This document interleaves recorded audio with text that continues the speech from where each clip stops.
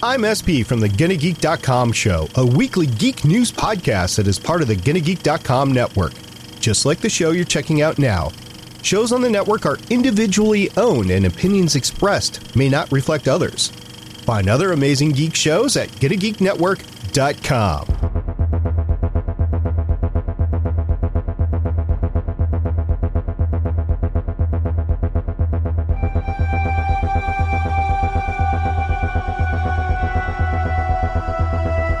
Hello, everyone, and welcome back to the Crash Couch. See, I told you we would be back in a quick fashion. Not, a month and a half like we were last time. But hey, we're here, and we're excited to talk about The Expanse. This time, episodes 7 and 8 of Season 4. We're getting down to the nitty-gritty of it all. And here with me today is a returning guest for the first time this season, Laura. Laura, how are you? I'm good. How was everyone else doing? We're good. We were lonely without you, but oh yeah, I was glad you're finally back. Alone. Yeah. We also have Joel. Joel, how are you? I'm doing great. For what day is it? That doesn't really matter. I'm still alive. I'm happy about that. There you go. And finally, Ernie. Ernie, how are you? Some good, some bad. I guess one of the good things I want to announce here is that I actually sing better than Cass Anvar, so I just want to put that out there. That was pretty cool of him to actually do that on Instagram and post something that he promised us fans if we got the Expanse save. So thanks, Cass. I appreciate it. Yeah, very cool. Unfortunately, we do not have Ian for this episode. He is feeling a little under the weather. He does not have coronavirus. Thankfully, it's a different kind of sickness, but we do wish him well, and hopefully for the finale, which we will record here probably in about a week or so, barring any unfortunate or unforeseen circumstances, we will hopefully have the full crew. Yay! Yay! For the first time this season. Now, I'll check my DMs. Yeah, before we start, I want to say that Laura was not checking her DMs on Twitter, which is how we all communicate, and had literally no idea that there was any messages until I tweeted her, Laura, check your DMs. And she said, what? Yep. Well, so sorry to the two other people I was ignoring too. Whoopsie. It's like a pretty common thing between like me and my friends too, where they're like, just someone go yell at Laura to check her messages. I'm like, oop, sorry, I disappeared again. Well, Laura, since we haven't had you on any of the episodes, I'm sure that you just binged all of season 4 as soon as you could. Even though, don't get into the episode 9 or 10 discussion yet. But what was your overall thoughts on the season? Because obviously it's pretty different. Yeah, like on the whole season. Broadly. Yeah, just like how it was, and production and how it looked. It definitely felt like something not separate, like it wasn't, it didn't follow from the rest of it, but it felt like it had it found a place with Amazon, found a new flavor. I'm trying to say this without getting like too excitable, because I know I can do that a lot. It was so good.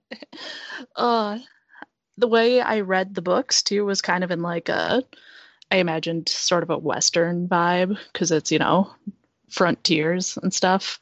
Mm-hmm. And I kind of got that vibe too from the series or from the show. So I was really pleasantly surprised, and the casting was spot on. I love Bern Gorman, and I love all the people they chose for like LV and Fayez and Lucia. Everyone, nice. So great. Did you have you had any like not complaints, but anything you would do differently, or something that took you a little bit to get used to from going from a TV show to an online streaming show?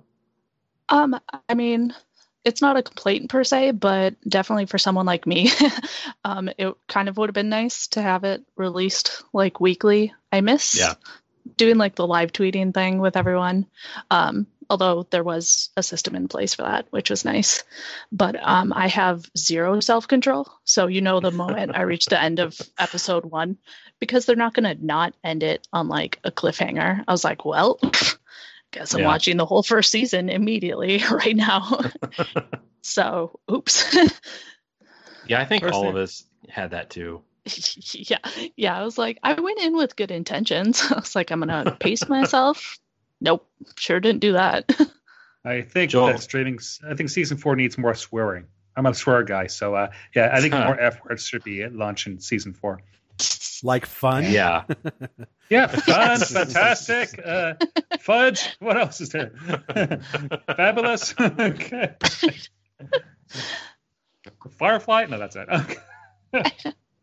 Laura, I'm glad that you mentioned how that you had no self-control and binged it all, because last time when we recorded, I had mentioned that I actually never, like, I've watched, up to episode 5 or whatever it was, and realized that I'd never finished the season. And just because, a lot of things happened, and the year 2020 has felt like an eternity at this point. Yeah. So... Do you know, 2 months ago, we were like thinking that there was going to be World War III. Yeah. That was like 2 months ago. 3 months ago? That was like this year. Yeah. Time is weird right now. I don't blame you. And that's what's over Iran. Let's see what's happening with North Korea right now. But let's not digress. Okay. Yep. Okay. Back on track. Not real world politics. Space, science fiction politics. Yeah, let's talk about slugs. Yeah. Yes. Because slugs were apparent and a huge threat in the one of these episodes. So both of these episodes. Yeah. So I didn't think we were going to see them because they kind of like were going through a bunch of the stuff without getting the slugs, and then boop, they came in. I was like, oh, right when everyone's just like going blind. I was like, man. Yeah, that's a like 2020 mood too. Just everything's going wrong and wrong and wrong and wrong. Well, see, that's what I loved about these 2 episodes, especially because we're talking about 7 and 8. 7 was a shot in the dark, and then 8 was the one-eyed man. I feel like these 2 episodes were yin and yang, just because 7 was a culmination of just threats happening to even slugs and what was happening with the OPA, and everything was just kind of this cacophony of just noise about to happen. And then 8 kind of gave us a little bit of breath air, like a fresher breath. Yeah. Breath of fresh air there. I can't even speak, but but it gave us hope. But there's also still this threat. The first thing that happens when Murtry starts to see again is like he's already like make sure the charges are set. So, I mean, the writing on this I thought was just excellent, just because it still gave us threat, but it's kind of a nice little breath of fresh air. I think it's very telling too that like while everything was going very well, like they're getting the bar back up and everyone's starting to see again and everything's going well. All I could feel during that was like something's gonna go wrong. Like they're building up like all this good hope just to like crash it. I'm just more nervous now. Because I read the books and I've seen the whole series, but I watched it all way back when. So I was like trying to remember exactly what happened. Yeah. I liked how these 2 episodes really sort of turned the show into a horror, or had, some aspects of it, just because like, you go and explore these ancient ruins, and who knows how long they've been there or how long it's been since somebody else or something else has been in there, and you don't really expect. I assume the slugs came from the water because we had the big tsunami, and they came from the water when the water was pouring into the ruins, and it's something like that is because you can sort of expect to have something like that in real life too, but you don't really think about it until it happens. And the way that they portrayed it and the way that they sort of like built up the suspense of, maybe one of the Belters killing, because that was the whole point. You had the Belter killing the other guy, and that's how they figured it out. And then like he came out of the water with a slug on his face. I'm like, what is that? Like, I didn't even realize what it was at first. And then he just fell over, and then they eventually make the point to show that it's a slug. And then once it gets on your skin, you're screwed. So I just thought that was really interesting. And it's almost like, this monster following you around, and, you have to like look up and then hope that one doesn't like fall on you. And it's very fascinating, very scary for something so tiny. Yeah, it's also like the worst possible thing to happen when everyone's starting to go blind.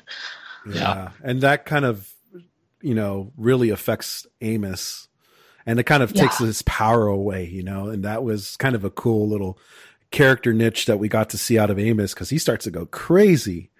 I am so psyched we get to see more Amos. Yeah, but then he reverted back to his, I'm not sure it was the episode 8 or episode 7, but he spoke about when he was 5 years old when they came to get him. Yeah. And that implied some really horrible sexual violence. That's how I read that. So it's definitely horrific. Yeah. I think they're like kind of weaving the novellas through. And I know the churn goes into his upbringing. So I think they're just kind of going to be plopping it in. So I think that was another point where they're like allude to the horror he kind of grew up in.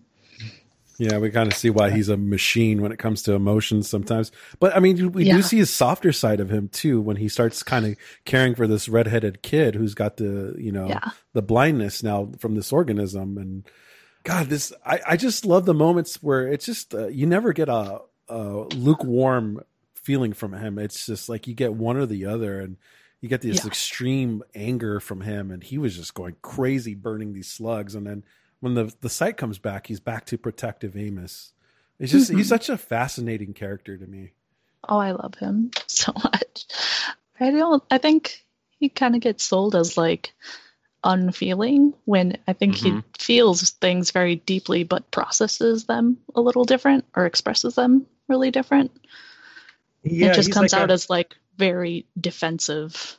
So he he explained to Alex in the previous season, I believe, where he just sees people in roles, and he's a protector, and other people need protection. Yeah, he's like a psychopath in training, or in rehab, I should say. Yeah. It's exactly what he is. I think he Well, I mean, because even the term psychopath, a lot of people think it's just like murderer, but it's not. It's actually way deeper than that. It's a lack of sympathy and emotion. And, I think Amos to a certain degree can turn on the switch of psychopath, where, he becomes protective. And even when he killed that guy last season, that was like probably the greatest Amos moment ever. Yeah. But I mean, he does kind of turn it on. It's almost like he has this emotional armor sometimes. And, it's kind of cool to see that play out. I definitely want to have a bear with Amos. I wouldn't want to be on his bad side, but I actually know if it's not to the same degree, but that type of personality. And it's intense. And I have actually sympathy towards like the Amos types out there, right? Yeah. They're trying to do they're trying to protect people. They're trying to do the right thing. They just need some help. I like that. They're self-aware too of that he's not what he grew up with, and that he's not equipped with maybe the right tools to process everything. So he also kind of looks to other people and tries to mimic them. And he's coming into his own, which I like to see. Yeah, especially because Holden has to be his protector at this point. And it's almost like he's never experienced that before. Yeah. And that little turn of events where he starts to see again, and he tells him, I get to say that I took you down or whatever. And Amos says, you could tell him anything. But it was just such a good character growth moment for Amos. And even for Holden to kind of admit, I need you, Amos, kind of hold it together here.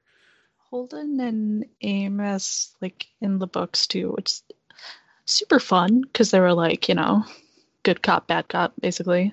It was just, Holden's the good guy in the voice, and Amos is the fist, basically.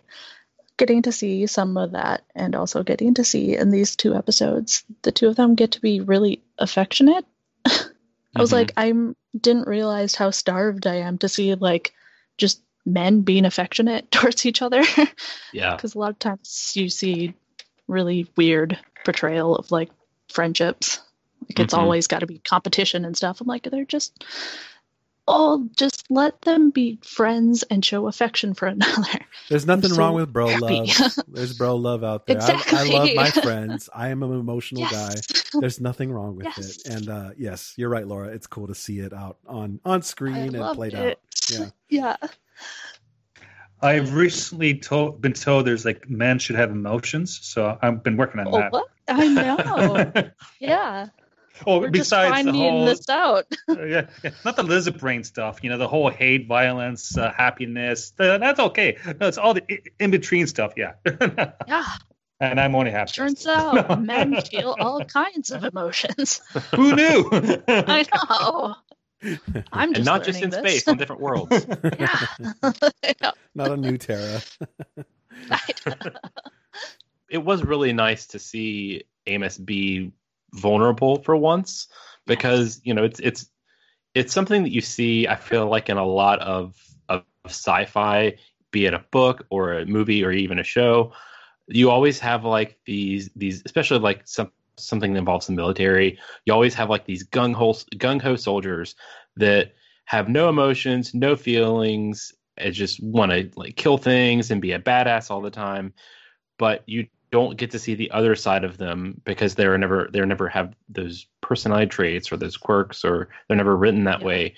But I feel like The Expanse, and not just with Amos, but just in general, does a good job of portraying those kinds of emotions for characters that in normal sci-fi, just because of tropes, would never get that. And thankfully they don't have that. Can I just weigh in here for a second, because this is important? You see the cost of violence, the cost of confrontation, the cost of conflict, right? It does take it out on your mental health. There's post-traumatic stress syndrome, PTSD, is very, very common. It varies between individuals, and many individuals can recover quite quickly from it. But you see the stress. You see that in Amos with his violence. You see that in Bobby. Bobby's stuck on Mars right now, just going nuts. And trying to find a way to make money and take care of her as a nephew, and now she's involved with organized crime. Great, It's like, what do you do? What do you think people who are in combat arms or around the world of violence? Why do you think drinking is acceptable? They drink a lot. Why? Because they're self-medicating. Yeah, I mean, I'm glad you mentioned Bobby though, because Bobby's kind of almost taking place of what a guy would feel, especially a guy soldier, like we kind of, you think of veterans that way who've gone through war and whatnot. And, the whole breakup with, what was his name? The boyfriend that she caught? I can't remember. I can't remember his name. I'll look it up in a minute. He's not important. Don't worry about that. She's on to that guy. Yeah, that guy. But even their breakup, like hers was very kind of what you would put in a guy category, like shut it down, like don't show any emotion. But of course, once he walks out of the room, like she shows her anger and frustration, and even you could say hurt, like when she threw the bottle at the TV, like it's kind of cool to see the reversal of those roles, because Bobby, I feel like, can feel those emotions too, and you kind of see it from the soldier side, Yeah, but that's more reality of people, right? It's not about the whole, the whole fact thing going on, right? And no, it's more complicated than just that. It's lifestyle, it's mindset, and it's less than gender, right? It's just, I really like this. I really like the series. There's so many things going on. Experience too for like veterans who maybe bought into what they sell you, that you're fighting for the nation, in this case Mars, and then realized that maybe they were disillusioned, and that it isn't exactly what they were sold, and coming to terms with that, especially like for her, now that they have all these new planets, Mars is dying, and so she's like dedicated her whole life to fighting for this dream that is just dead in the water now. So it's like your whole life's purpose is just gone. Yeah, Lo, you laid your finger on a very important kind of pulse, so to speak, because you have the whole military trope, right? You buy into a belief system like Mars or the military or the police force or something like that. Then you contrast that to, say, Amos and, growing up on the streets in the gutter and slowly climbing his way out, right? Still much more violent, I would say, probably over a greater period of time. But the Amoses of the world, they still suffer from post-traumatic stress. Yeah. They still like many of them are trying to climb out of the gutter because they don't want the lifestyle. They're trying to make their lives better. Yeah. And what's worse, buying into a belief system and then feeling betrayed afterwards, or just trying to claw your way out of the gutter? I don't know. It's an interesting concept. Yeah. It's a trauma just from two different ends. Mm-hmm.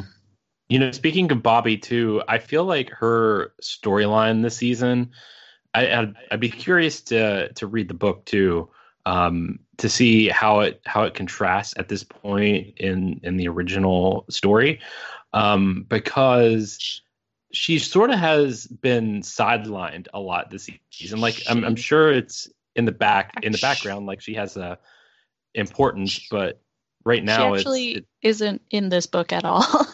Oh, okay. Yeah. Well, then that I think that this would probably explain it. the storyline is from Gods of Risk, I believe, which is a novella. Yeah. Yeah, I had to remind myself of that too. I was like, oh yeah, this is just they put that in. Well, that would make sense because it doesn't feel shoehorned in, thankfully, but it does feel like it's part of a, like you almost kind of forget about it. And it's all detached. But I do like the way that everything sort of still flows together, even though the stories are kind of all separate right now. It still feels quite well done. Yeah, and I mean, not jumping ahead, but it does come together but in the end. Ahead. Yeah, but jumping ahead a little. Try not to jump ahead in details, but it does come together really nicely, which I like. Where you're like, okay. So it's not like it wouldn't come out of nowhere from, this one side. So it makes sense to have her in this season. Otherwise, you'd be like, where have you been, Bobby? What is happening? Hey, just to switch topics for a second, I just want to go on record saying this. I think the CGI on the Rociante is amazing in episode 7 and 8. Oh, yeah. It's so detailed. Changing your tune, huh? No. This is compare that to the stupid yacht from season 1. And it's just night and day, right? Okay. Literally, it's outstanding. I'm not just saying that. Go out and check out season 4 or season 7 and 8, the Rociante around orbit, right? Okay. Oh my God. It's like from a feature film. Really? Mm-hmm. There were points where it would do, the shots for the CGI shots of the ships, and it was literally breathtaking. I was like, this is gorgeous. Well, speaking of other tricks that they do too, I really like the slug moment. So you have the slugs on the faces, and then that guy keels over and dies, and Holden just kind of switches the switch on his flashlight, and it's kind of this black light kind of thing. And just kind of the effect of just showing you how many slugs are on this, structure. That was just a simple little trick, and I felt like it was really effective. Yeah, it is. Because I think everyone has a memory to go when they went to a fun house as a kid, right? Or an amusement park, and they used the gimmick with the green things on the wall in a dark room. And I think that translated very, very well into the TV screen. It was nice to see some action of some sort or drama in space. I know last episode I mentioned how even though it was nice to be in a physical location, I do miss something happening in space, and it was nice that we got to see some of that and some suspense happen. Yes. But yeah, Joel, you're 100% right. I am so happy that the show looks good from the start, but it has improved. And it just goes to show how talented some of the crew members are and the visual effects artists, and how lucky we are, because you can go back and look at something, even at this point 5 or 10 years ago, which seems like back then it looked fantastic. But then you have something now that is just, it blows it out of the water, and the more experience you have working on the same show, the better it's going to look. Yeah, and it's amazing. And a little aside here, I'm going to be a bit self-absorbed. Absorbed. So a lot of the scenes where the political scenes in episode 7 and 8, is filmed at Roy Thompson Hall in downtown Toronto. There's been a lot of episodes. They use that scene a lot in earlier episodes in earlier seasons. So it's kind of like it's been around for about 50 years. I know all the bars around there. I used to live in downtown Toronto. I was called to the bar and became a lawyer in that building right there. So each time I see these scenes, I see, hey, I remember being on stage and being called to the bar of Ontario as a lawyer. Yeah. And then went out and I drank a lot. That's interesting. I like that you work in alcohol into the conversation, Joel. Save the kid, but I had a beer right after. I got drunk there, yeah. There you go. Yes, sorry for my little aside. No, that's cool little tidbit, would though. That's awesome. Yeah, if I had that, I'd be bragging about it all the time. You would, especially. Yes. Well, I guess. Oh yeah, constantly. It's reminding me. I guess we could go ahead and talk about the political stuff, which I'll be honest, I kind of was not a huge fan of mid-season, but like these last few episodes have just really, really ramped it up, and it makes things. It makes such, like, when you think about, okay, you have an election and you have a politician that's trying to get re-election. And then you have this, it's a career politician nonetheless. And then you have this young up and coming, like, sort of, for the lack of a better word, bought her way to be where she's at. It kind of makes it like, okay, well, that's how do you tell that effectively? But I really liked this part of the story, and it's interesting to see Avasarala be challenged in a way that we haven't seen so far in the show. And honestly, I kind of wasn't expecting it because, it sort of emulates real life where you have, if you're from a place where somebody has been in office for a long time and they never get challenged, you're like, oh, okay, well, it's just going to be the same old, for better or worse. It's nice to see that when you have somebody up and coming that like can provide a serious challenge and make the career politician rethink some of her ways, it's very refreshing. It also kind of drives emotion out of the watcher himself, because I think, a lot of us side with Avasarala and why she's hesitant to go to these new planets and why she doesn't want to and why she thinks this is the right way and why this is the wrong way. And then you got this new challenger kind of coming in and we're like, no, we've kind of seen what this, protomolecule can do to anybody. And, you got somebody who doesn't really know the insides of it and kind of challenging that. So it's nice to have a bit of frustration because you are attached to Avasarala because she's kind of been through the midst of it, but also she's being attacked and seeing that like kind of unfurl and kind of unwind her a little bit, and how much that's putting the stress on even on her relationship with Arjun. It's just kind of a cool thing as a watcher to see this whole playing out, And think about this. Their political system, the UN political system, i.e. Earth's political system, it's actually working. Because you have the old guard, Avasarala, right? Okay, being very, very cautious. And you have a new person, this Miss Gal person. And she's challenging. And she's challenging on the right points. She's not wrong.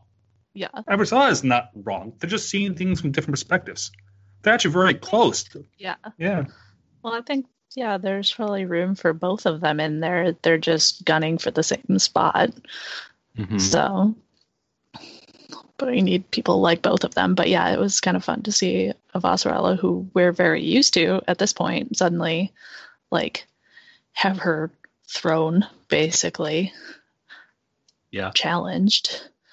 And she has to fight for it. And you get to see her teeth. Like you've seen her fight for stuff, but now you like see her fight for her own position and start playing like these kind of dirty political games.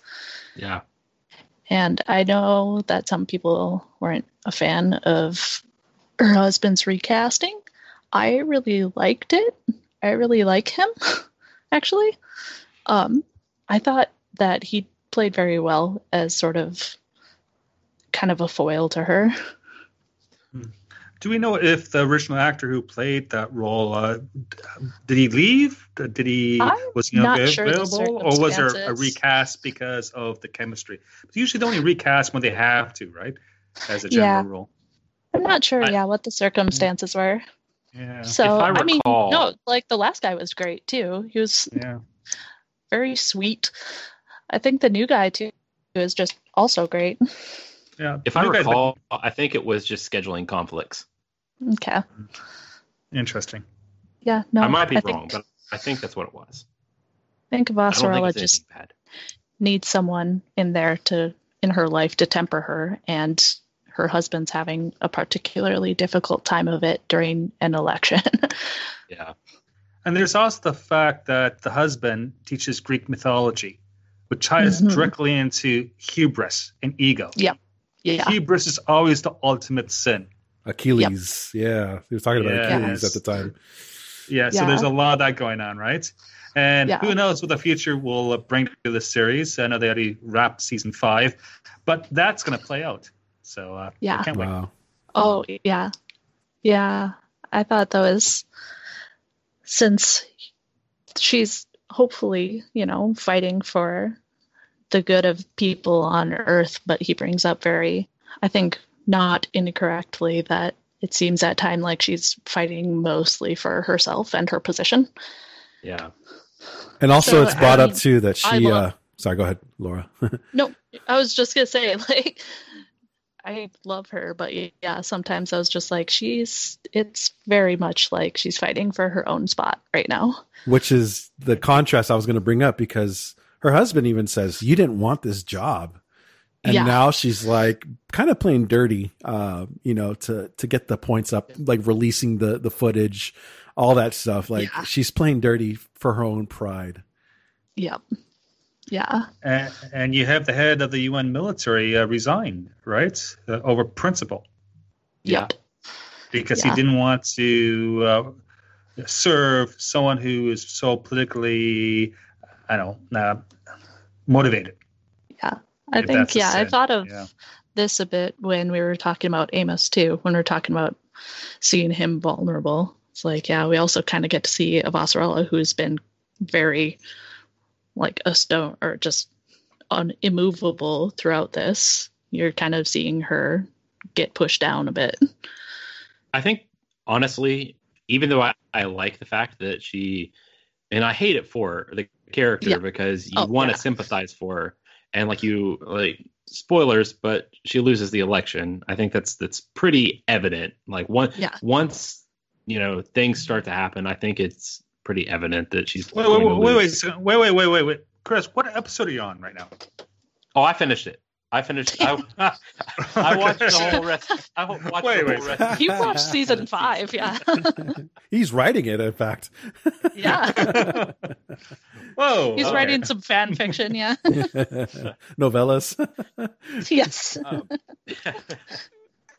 But yeah, I was, you want to root for her, but you also kind of selfishly want her to lose, and it's a weird position to be in, because she's never been one to back down from her challenges for the first 3 seasons of the show. Yeah. But now she has to deal with it, and then not only have the political pressure, but also just like her marriage. And there's that you obviously see the tension there. And even not just with that, but even the people she has on her campaign staff too.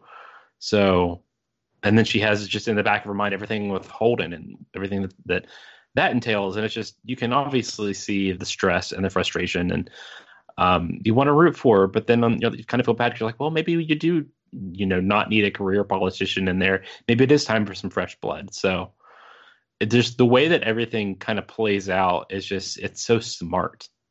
Yeah. And she's being played by this OPA, very radical terrorist, Marco. Yeah. No, is it? Yeah. Inoris? Oh, and she's being played badly because Marco is winning. He's playing all the parties to his advantage. Yeah. Yep. This guy's going places, Yeah. right? Marco. Which is totally affecting the belt, and kind of separating them, because there the belt itself has different factions, and it's very fragile, and it's starting to show its cracks a lot more. So much so that Drummer was like, screw this, I'm out of here. I'm done. Yeah. Just like a very good environment for someone like Marco to come in. Like, hey, I'm a big charismatic dude with big ideas, so here's a speech. Join me. With a simple escape group, right? All the problems the Bolters face, it's because of the Enders. It's Enders. Yeah. I mean, the thing is, too, he's not always wrong. There's like a grain of truth in there. He's just going about it in a very bad way. Well, and he is a group to blame. Yeah. Marco's he's a creep. We can swear? I'm not can sure. We say cuss words here? It's up to Chris. You can just keep it out. You could say whatever you want. Ian is the one editing.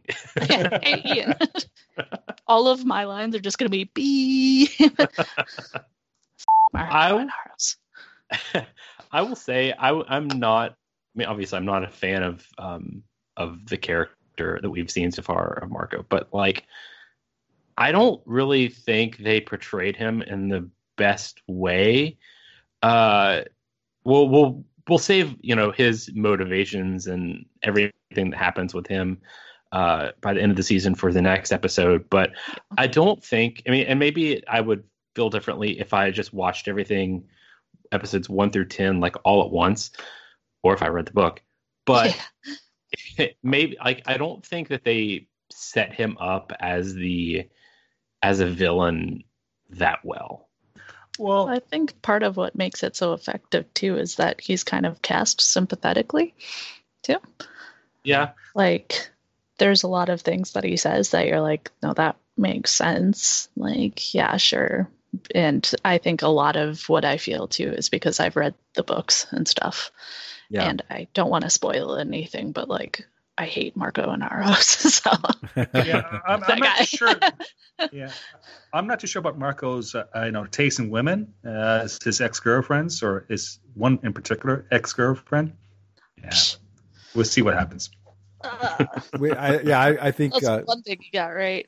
Laura was alluding too that we haven't seen Marco kind of do his thing yet. We've seen it from the shadows, if anything, because we did see him in more of a weakness moment where they're about to send him out of the airlock, but we really haven't seen him kind of mastermind anything where things kind of come out of his mouth, because as us, for the watcher, watching things happen and then having Marco's name attached to it kind of loses its power, but it definitely makes you hate him for sure.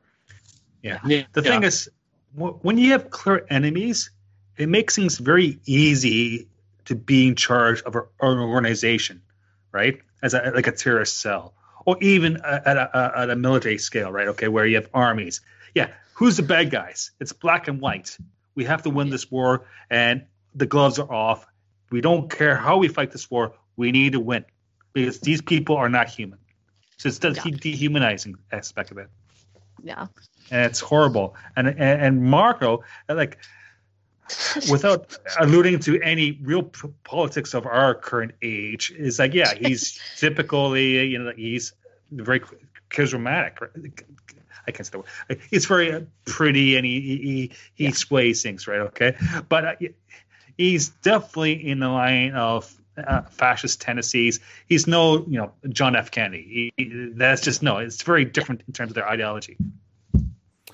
Really quick, I wanted to throw out something, and this is kind of just random, so bear with me here. I was kind of peeking at Instagram while we're recording really quick, and the guy who plays Amos, Wes, he just posted, and looks like they're doing a Zoom right now, so it's kind of cool to see. We got to see Frankie Adams and Miss Tipper is her Instagram handle. Naren's on there. It's kind of cool. We're having our invited? We're having our moment though too. So, where's my invite on Zoom? Come on. Yeah, DM and be like, hey, we're here too. That's excellent. Joel's basically on the show. He drank there once. Yeah, there you go. Nice. Once? No, actually, I more than once, but still. Exactly. He's been drunk there several times. Hey, Toronto's a fun town. Okay, it's a big smoke. Okay. I don't know. Wow. I love how friendly they are with each other. Like, they have such good chemistry together. And I think that comes through after spending 5 seasons filming, right? Okay. You get to a point where you actually get really good chemistry among cast members. Oh, they hate each other really bad. And that's hard to fake, even for professional actors. Yeah. I'm really glad they like each other. Yeah. I remember, like, before the show started and seeing the casting for them. So, like, all I had was, I had read the first couple books. And they're like, here's the people who are going to play the characters. And I was like, I don't know about these people. Actually, I looked at Cass and I was like, oh, yeah, that's Alex. Okay, that's cool. I looked at Wes and I was like, that guy's too pretty to be Amos. Joke's on me. He's perfect. So I am very glad to eat those words. They're all lovely. I'm so glad they're all together. Well, do you guys have anything else you want to say about these 2 episodes? I feel like we kind of covered everyone's storylines, or almost everyone's. Yeah. So what's happening with Miller? Oh, yeah. Let's find out in the next episode. Yeah. That's a bit of a cliffhanger there, right? That's why I ended up like, because I watched the 2 episodes. I was like, okay, I'm going to have to talk about these. I better watch them. And then I got to him right at the end, and I was like, well, guess I'll just watch the last 2 as well. Because where it leaves off with him screaming, I was like, God, I love this show. So good. In episode 8, the same episode, we have so many success stories. They cured the blindness, they survived the tsunami, right? Okay. They're trying to deal with the slug issue, right? Okay, the whole in space with the one ship being going to be burned up, they solved that issue. Everything's great, and then Holden's walking out, and then runs into Miller, and there's something wrong with Miller. Yeah, if it's Miller, or that thing that presents itself as Miller, right? There's something more wrong with Miller now. Yeah. Yes. Okay. Talking about PTSD. Yeah, sure. Okay. Yeah. Oh, that's great. And I think that's a great evil, right? There's death and survival, but there's things that can, make emptiness. Oh, I love this series. Great. Right? Yeah.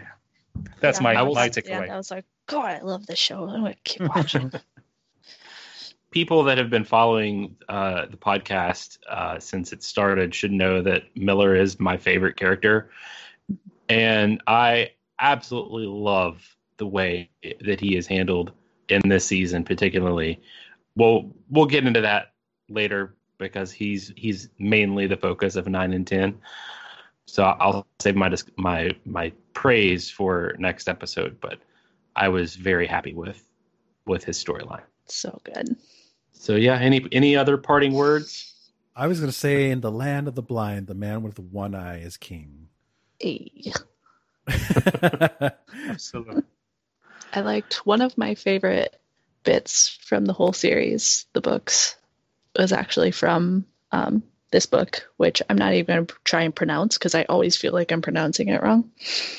But it's just where like Alex talks to, it's a different character in the books, but it's basically Lucia here, and talking about how she messed up with her family, and then he, shares how he messed up with his family, and that kind of bonding moment. I really enjoy when we get to see more of Alex, kind of sharing his story as well, and kind of not holding back on being like, yeah, no, you messed up. That's like, you can't go back from that. You just have to keep moving forward, and you still have time to try and get some of it. Like, you still have your family here and you can talk to them. I messed up and I can't go back to that. And I was like, Alex, no. Laura, men are from Mars.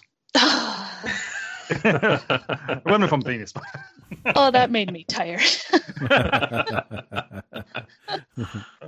All right. We made it almost this like whole time. He was just waiting. I'm just kidding. That was good. I'm just mad I didn't. Well, I think that's a good note to wrap the episode up on. So if you want to follow us on Twitter, we are at Crash Couch. Please get involved in the conversation with us. Let us know what you liked about these 2 episodes, what you didn't like, what you liked about the season, what you didn't like. Any kind of conversation. It's good conversation. Well, maybe not always on Twitter, but at least in our little universe, we can probably say that. Also, I have some breaking news for everyone. Laura has a new Twitter handle. Yay! Or at least it's new to the show. You can, you can spell it. Yeah. I don't have to look it up to see how to spell my own handle. Yeah. Laura, what is your Twitter handle? It's Laura Donut. It's at Laura Donut. DONUT. And you can come over and talk to me and talk about how much Marco Monaro sucks. Joel, what is your Twitter? My Twitter is at Joel_Welch, WELCH. And what is the Twitter of your podcast? Oh, right. I have a podcast. I have a couple podcasts. I do one with Ernie. Hey, Ernie, how you doing? We haven't talked so much. Hey, buddy. I call it Men Who Like Football. And we do with a couple other people. And I have my own personal, very quirky show, I must admit, called the Sci-Fi Pubcast, which is available anywhere you get your podcasts. And we do upload videos to YouTube the next day, generally. And their Twitter address is at Sci-Fi Pubcast. It's very original. You can also find the Crash Couch currently being uploaded on Joel's Sci-Fi Pubcast YouTube channel too. So if you want to listen to the show that way, you can. So thank you, Joel, for that. Yeah. So basically, it's just like a podcast network, but we're not a network. There you go. Yeah, we're just trying to help each other out. That's basically it. And finally, Ernie. Yay. You can find me on Instagram and Twitter at YourBuddyErnie. I also have my show, Talking Earnestly. I'm about to record a new episode here pretty soon, and I'm pretty excited. And yeah. Nice. And I realized that I didn't promote my own Twitter, which is at The Curse of Chris. I'm also going to be putting out my podcast soon once I can find time to record it. Hopefully it will be within the next week, but we'll see. I have a lot of things to say about the Final Fantasy VII Remake that just came out. So, yeah, hopefully I'll be recording with that soon. Thanks for listening, and we'll see you next time for episodes 9 and 10, the finale. See ya. Take care. Bye. Be safe.